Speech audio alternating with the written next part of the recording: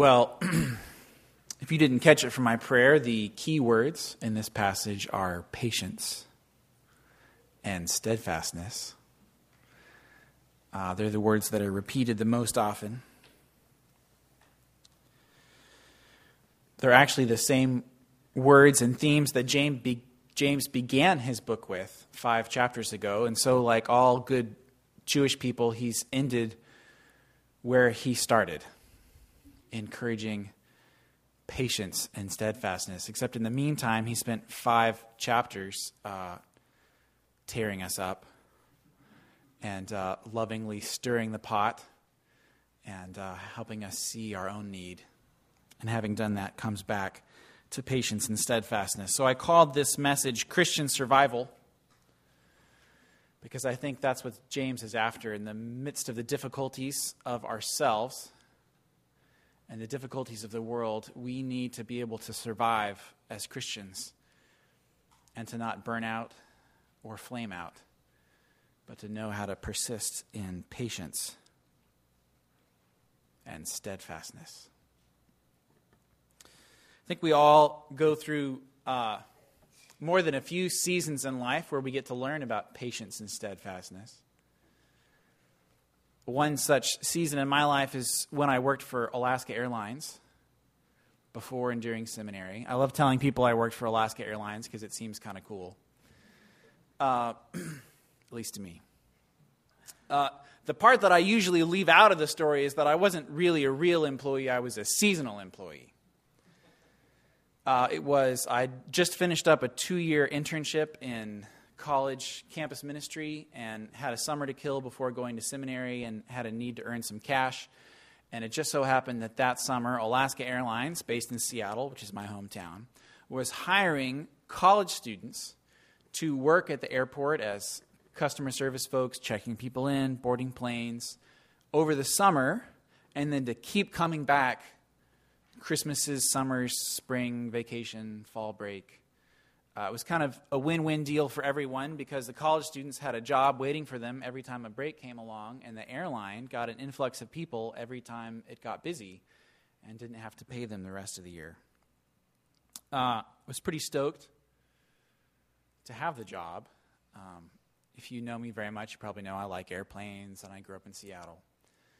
But it was a really hard job.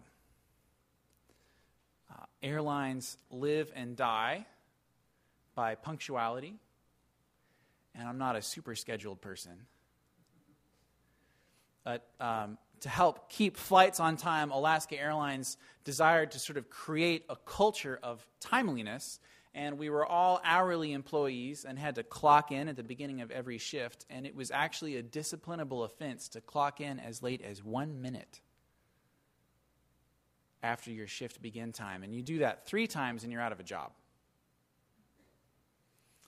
Airplanes leave early in the morning and late at night. And so if you work for Alaska Airlines, you're either working the early shift or the late shift. Those are the 2 options. And being seasonal employees, they decided that they would be extra gracious to us. So the first summer when we got assigned the early shift, we didn't have to show up until 5:30. But to have time to wake up and shower, make your uniform presentable, travel down to the airport, take the employee bus into the airport and make your way through the airport and clock in by 5:30, which actually means like 5:15. I had to wake up no later than 3:30. And I can tell you from experience, there's no way to have your alarm go off every day at 3:30 and not hate your life. The really sad thing is, especially the first few months, I rarely was actually woken up by my alarm because I was awake already. And knowing my personality, I was so petrified that I might be late that I would wake up at 1:30. Oh my gosh, did I sleep through the alarm? Oh, okay, all right, it's still 1:30. Okay. Oh my gosh, did I sleep through? Okay, it's just 2 o'clock. It's like a walking zombie. And then once you finally arrive at the airport at 5:15, you get to deal with people. We call them passengers. And as any airline employee can tell you, people say things, do things, feel things, behave in ways in airports that they would do at no other time in life. You don't really know who you are until you know yourself in an airport.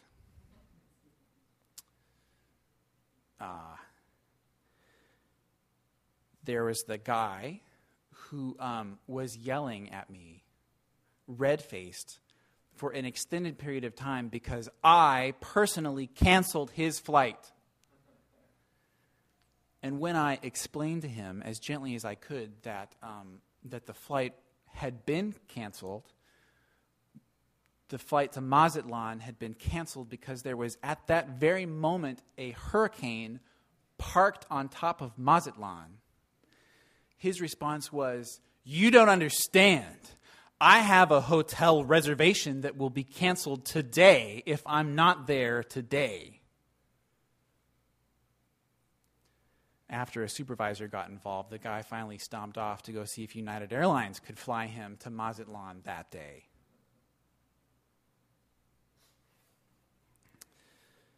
Be patient. Be patient, therefore, brothers, until the coming of the Lord. See how the farmer waits for the precious fruit of the earth, being patient about it until it receives the early and the late rains. You also be patient. Establish your hearts, for the coming of the Lord is at hand. And farther down in verse 10, as an example of suffering and patience, brothers, take the prophets who spoke in the name of the Lord. Behold, we consider those blessed who remain steadfast. You have heard of the steadfastness of Job, and you have seen the purpose of the Lord, and how the Lord is compassionate and merciful. R.J. Knowling, different from J.K. Rowling, once defined steadfastness as the temper which does not easily succumb under suffering. I think he meant by temper the old use of the word, your personality, your spirit, the soul, which does not easily succumb under suffering. To keep waking up at 3:30 every morning to go to the airport and get yelled at is difficult to maintain a soul which does not easily succumb to suffering.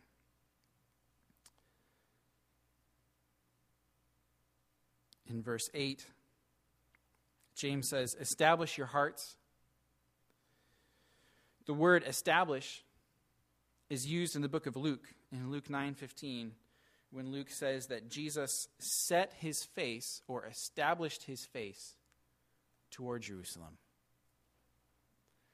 That verse is actually the pivot verse in the entire book of Luke. Everything before it tells the story of Jesus traveling and teaching and preaching and gathering to himself. And then from the time you hear that verse, that Jesus established his face, set his face toward Jerusalem, the remainder of the book is his slow, intentional, inevitable movement to go to Jerusalem and die. And so to establish our hearts is to be determined, to be set upon with force, to not succumb under suffering, to continue. James's example is the prophets. He calls them blessed. They were blessed. They were blessed to know the Lord. There's not a single prophet that I can think about that didn't sort of give in his writings the impression that the Lord is someone that I know really well. He spoke directly to them. That's why they could write his words and say, "Thus says the Lord."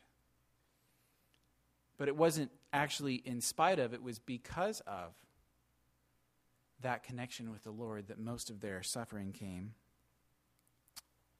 Jeremiah was mostly friendless and thrown into a pit more than once.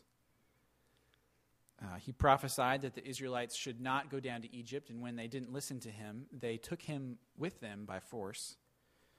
Daniel was carried off into exile. Ezekiel lived a life of suffering, and Hosea was left by his wife. In every case, because of their ministry. And yet it was through those trials that they got to know the Lord so well and to develop a blessed kind of steadfastness which does not easily succumb under suffering. Working at Alaska Airlines, there's a lot of ways to get fired. Showing up late being one of them, doing drugs being another. But most dangerous of all to your job, an ever-present temptation, is to yell back.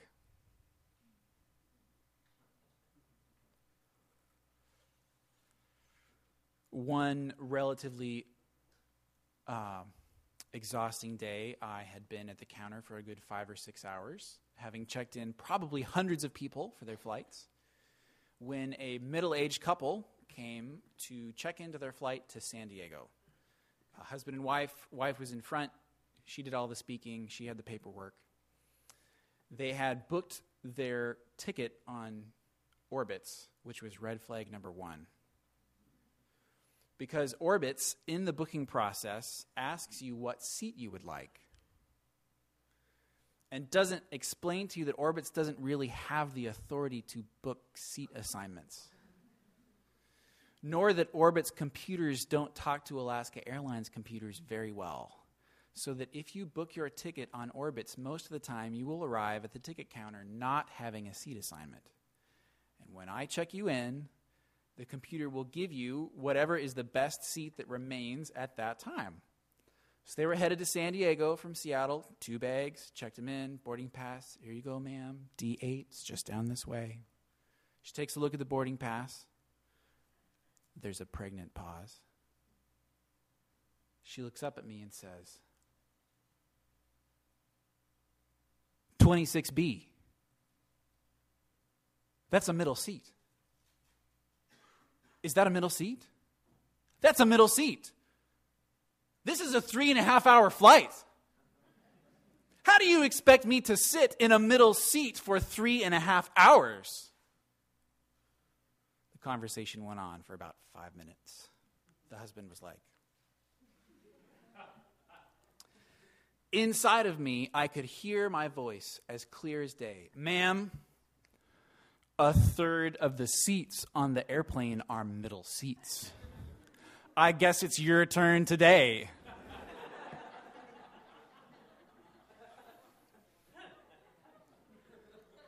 Thank the Lord I didn't really say it. Even more tempting and dangerous is to begin talking about each other. Airlines overbook flights around Christmas. I don't know why. No one who works at the desk knows why, but we get to explain why. If you check in for an overbooked flight on Alaska Airlines and you ended up on the waiting list, there's a little alert that comes up on the screen. And every ticket counter agent believes that it's the job of the gate agents to inform passengers of that reality, and every gate agent believes it's the job of the ticket counter agents to inform passengers of that reality. But if you're not careful, you can tear your team apart real fast. Do not grumble against one another, brothers. Do not grumble against one another, brothers, so that you may not be judged. Behold, the judge is standing at the door. And farther down in verse 12, but above all, my brothers, do not swear, either by heaven or by earth, or by any other oath, but let your yes be yes, and your no be no, so that you may not fall under condemnation. So apparently talking about the tongue is one of James's favorite things to do. This is reference number 347 by my counting. And at first it was a little difficult for me to figure out why in the middle of the passage on patience and steadfastness we had to break off from our topic not once but twice. First to talk about grumbling, and second to have some strange conversation about swearing an oath. And I think it's because James knows that the Lord will be at work in our lives to bring about situations that invite patience. And situations that invite patience beget impatience. And we are most in danger of forfeiting the sort of life of peace and joy that comes from patience and steadfastness by turning that impatience on one another, either by fighting, grumbling, tearing one another down, or by just speaking falsely, especially based on Jesus' teaching on oaths and false oaths and saying oaths to make people think that you're saying something true when you're actually intentionally saying something false. It seems likely that at this point in history, in this context, there was actually an epidemic of people lying by saying in a tricky way that they were saying something true. Well, I swear it. I swear it by the bread on the altar, but not actually by the altar. It's a cultural example of being dishonest and cutting one another down. And it really is the great temptation, the easiest way to get fired. It made more sense to me when one commentator pointed out to me the story of Peter, how he told Jesus that he would never abandon him even to death, and yet hours later denies him 3 times with an oath. Matthew 26:74. Certainly you too are one of them, for your accent betrays you.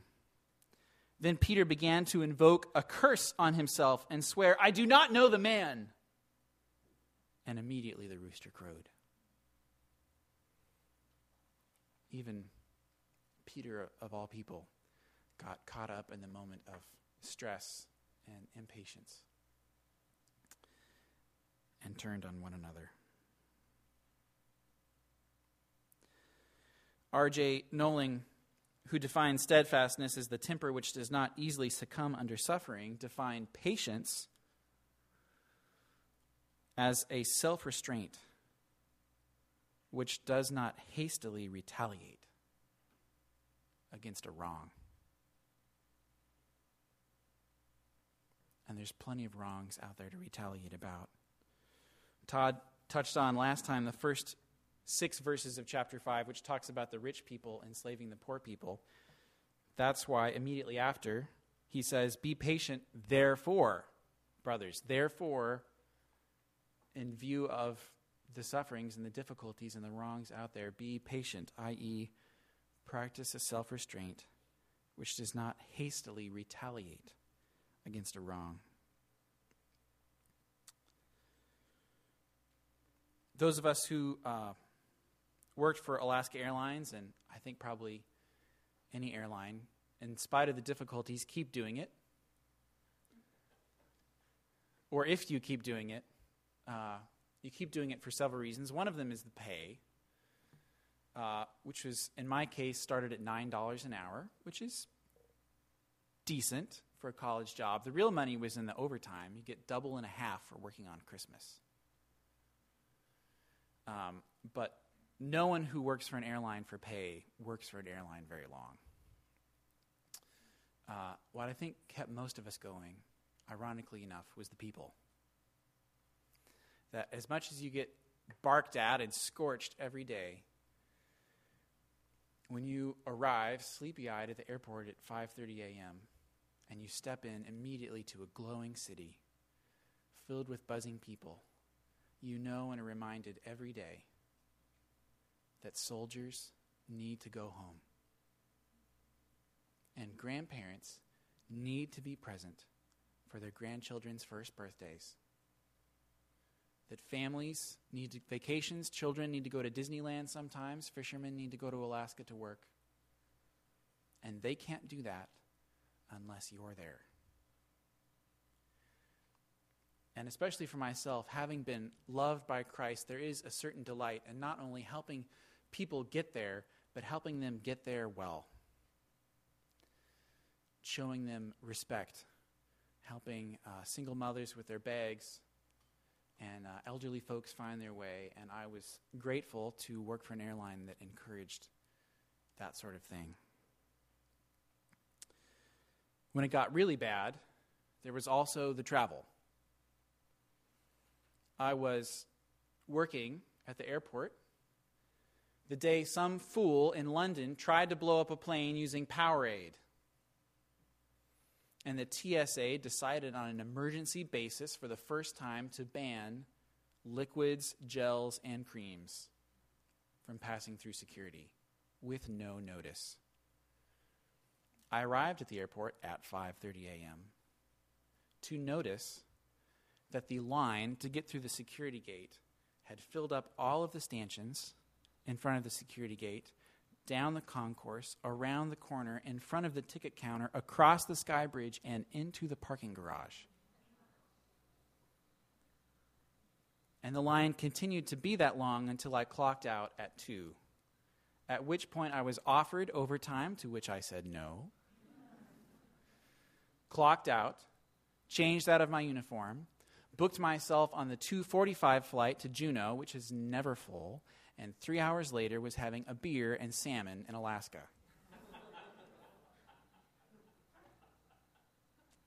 And I can tell you, for most of us, it was true, that on the really bad days, as the person is yelling at you, somewhere in the back of your mind, what you're really thinking is it going to be crab in Ketchikan or clam chowder and sourdough in San Francisco?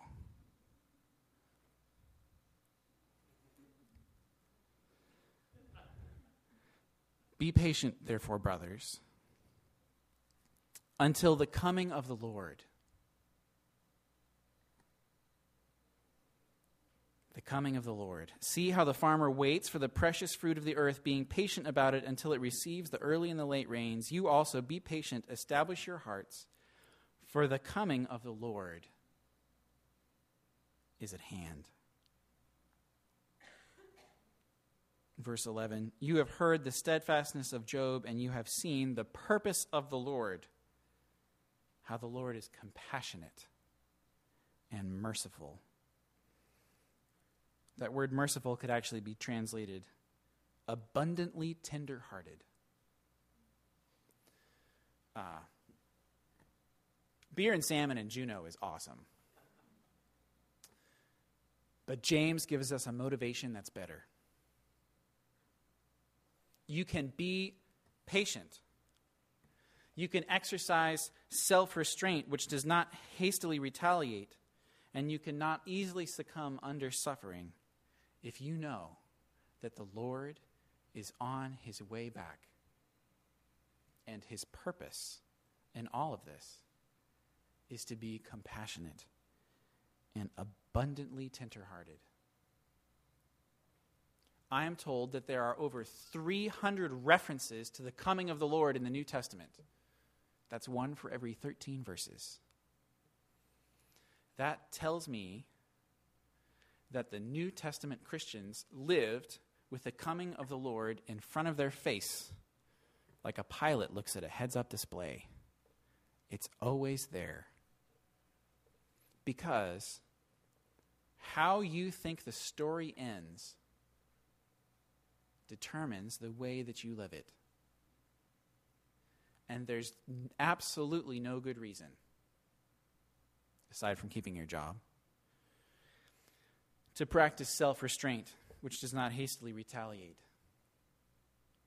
if there's no end like that coming. This short little paragraph is wonderfully structured. In verse 7 and 8, we hear about the coming of the Lord. And in verse 11, the coming Lord brings mercy, compassion, and abundant tenderheartedness. In verse 9, we hear about the coming judge. And in verse 12, he brings condemnation.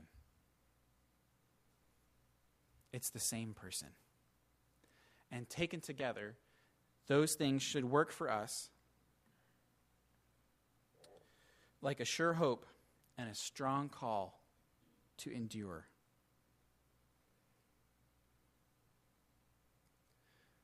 Looking forward to his personal presence, that he who had James as a younger brother and befriended John as the disciple he loved has also befriended you and is not ashamed to call you his brother, and he is coming back and he will clean up.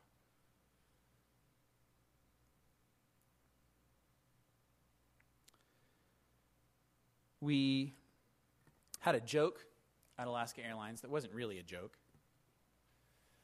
That if you work for an airline, one of three things happens. You either burn out and leave, or you become a bitter, angry person.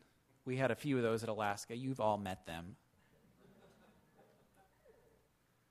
Or you become a saint.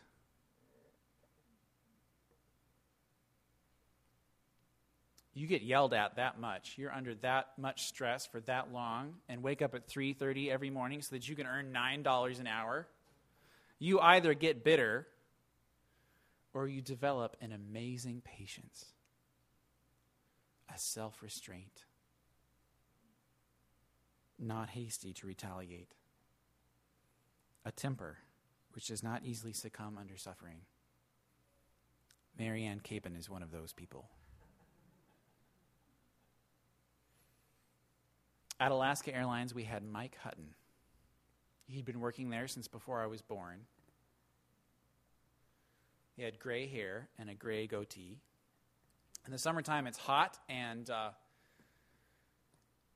the uniform option for the summertime, you can always wear pants, but you have the option of wearing shorts with white tennis shoes, as long as you also wear the button-up shirt, the lanyard with the ID, or, if you also desire, the cardigan sweater. Mike was tall, with a massive chest, and the shorts plus cardigan sweater made him look decidedly top-heavy. He was what we called a lead. So he worked in uniform behind the ticket counter or at the gates, and when you got yelled at for too long, Mike came over. He's the most calm, gracious person I've ever met. It didn't matter what people said to him. He didn't take their junk, but he wasn't going to throw it back at them either. He was calm, patient. Well, sir, your hotel probably isn't there anymore.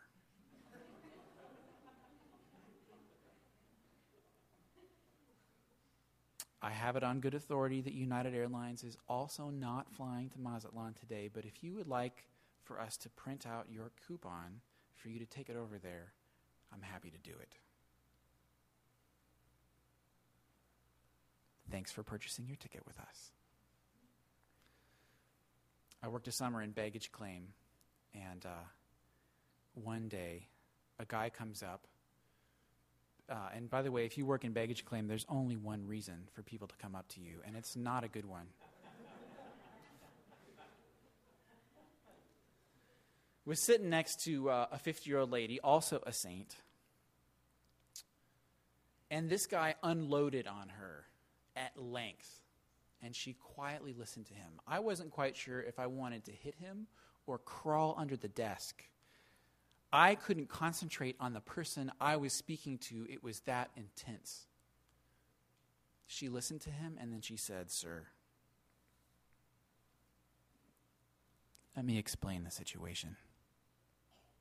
Right now, there are two people in the world who care about your bag, and one of them is beginning to lose interest.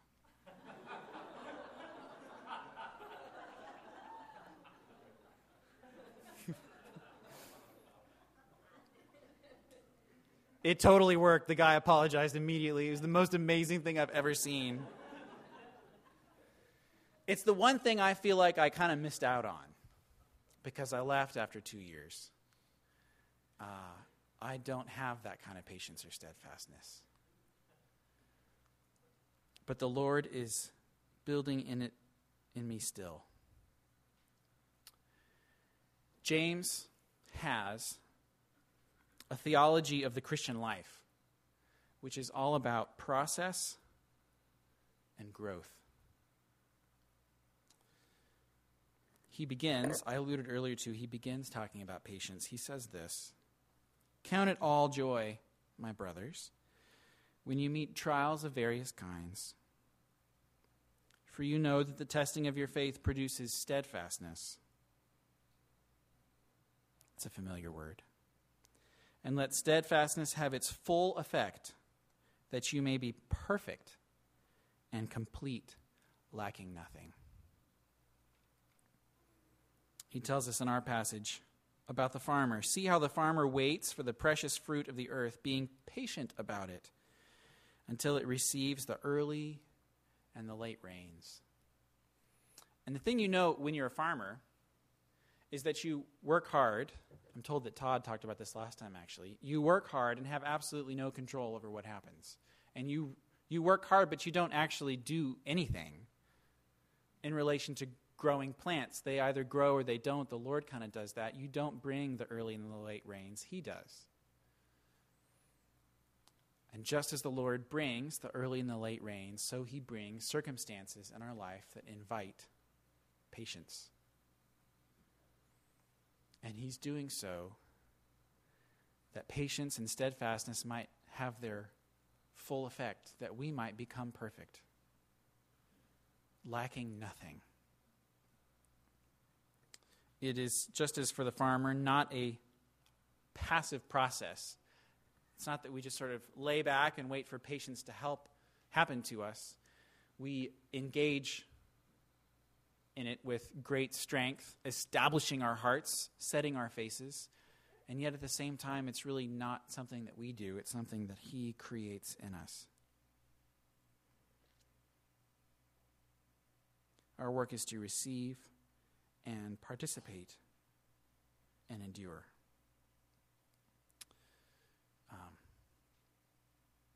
This is the kind of thing that probably only I care about. But between last Sunday and this Sunday, the white disappeared and the green appeared. And what that means is that the traditional time that the church set aside for celebrating the resurrection of Jesus, for feasting and eating a lot of food and hanging out and having a great time, has come to an end. And this is what they call, quite blandly, ordinary time. And the color for ordinary time is green, because plants are green. And plants grow during ordinary time. Farmers farm, plants grow and bear fruit. And we live our lives in ordinary time.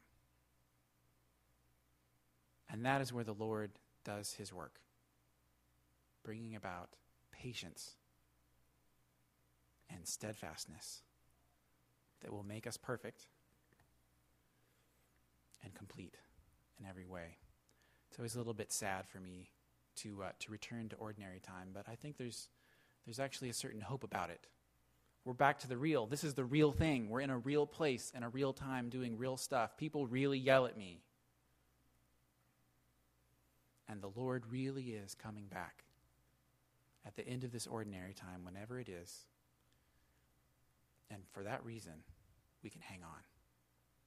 In fact, having gotten to this point in my sermon, I finally decided that Christian survival was kind of a stupid title, because it's not really about survival.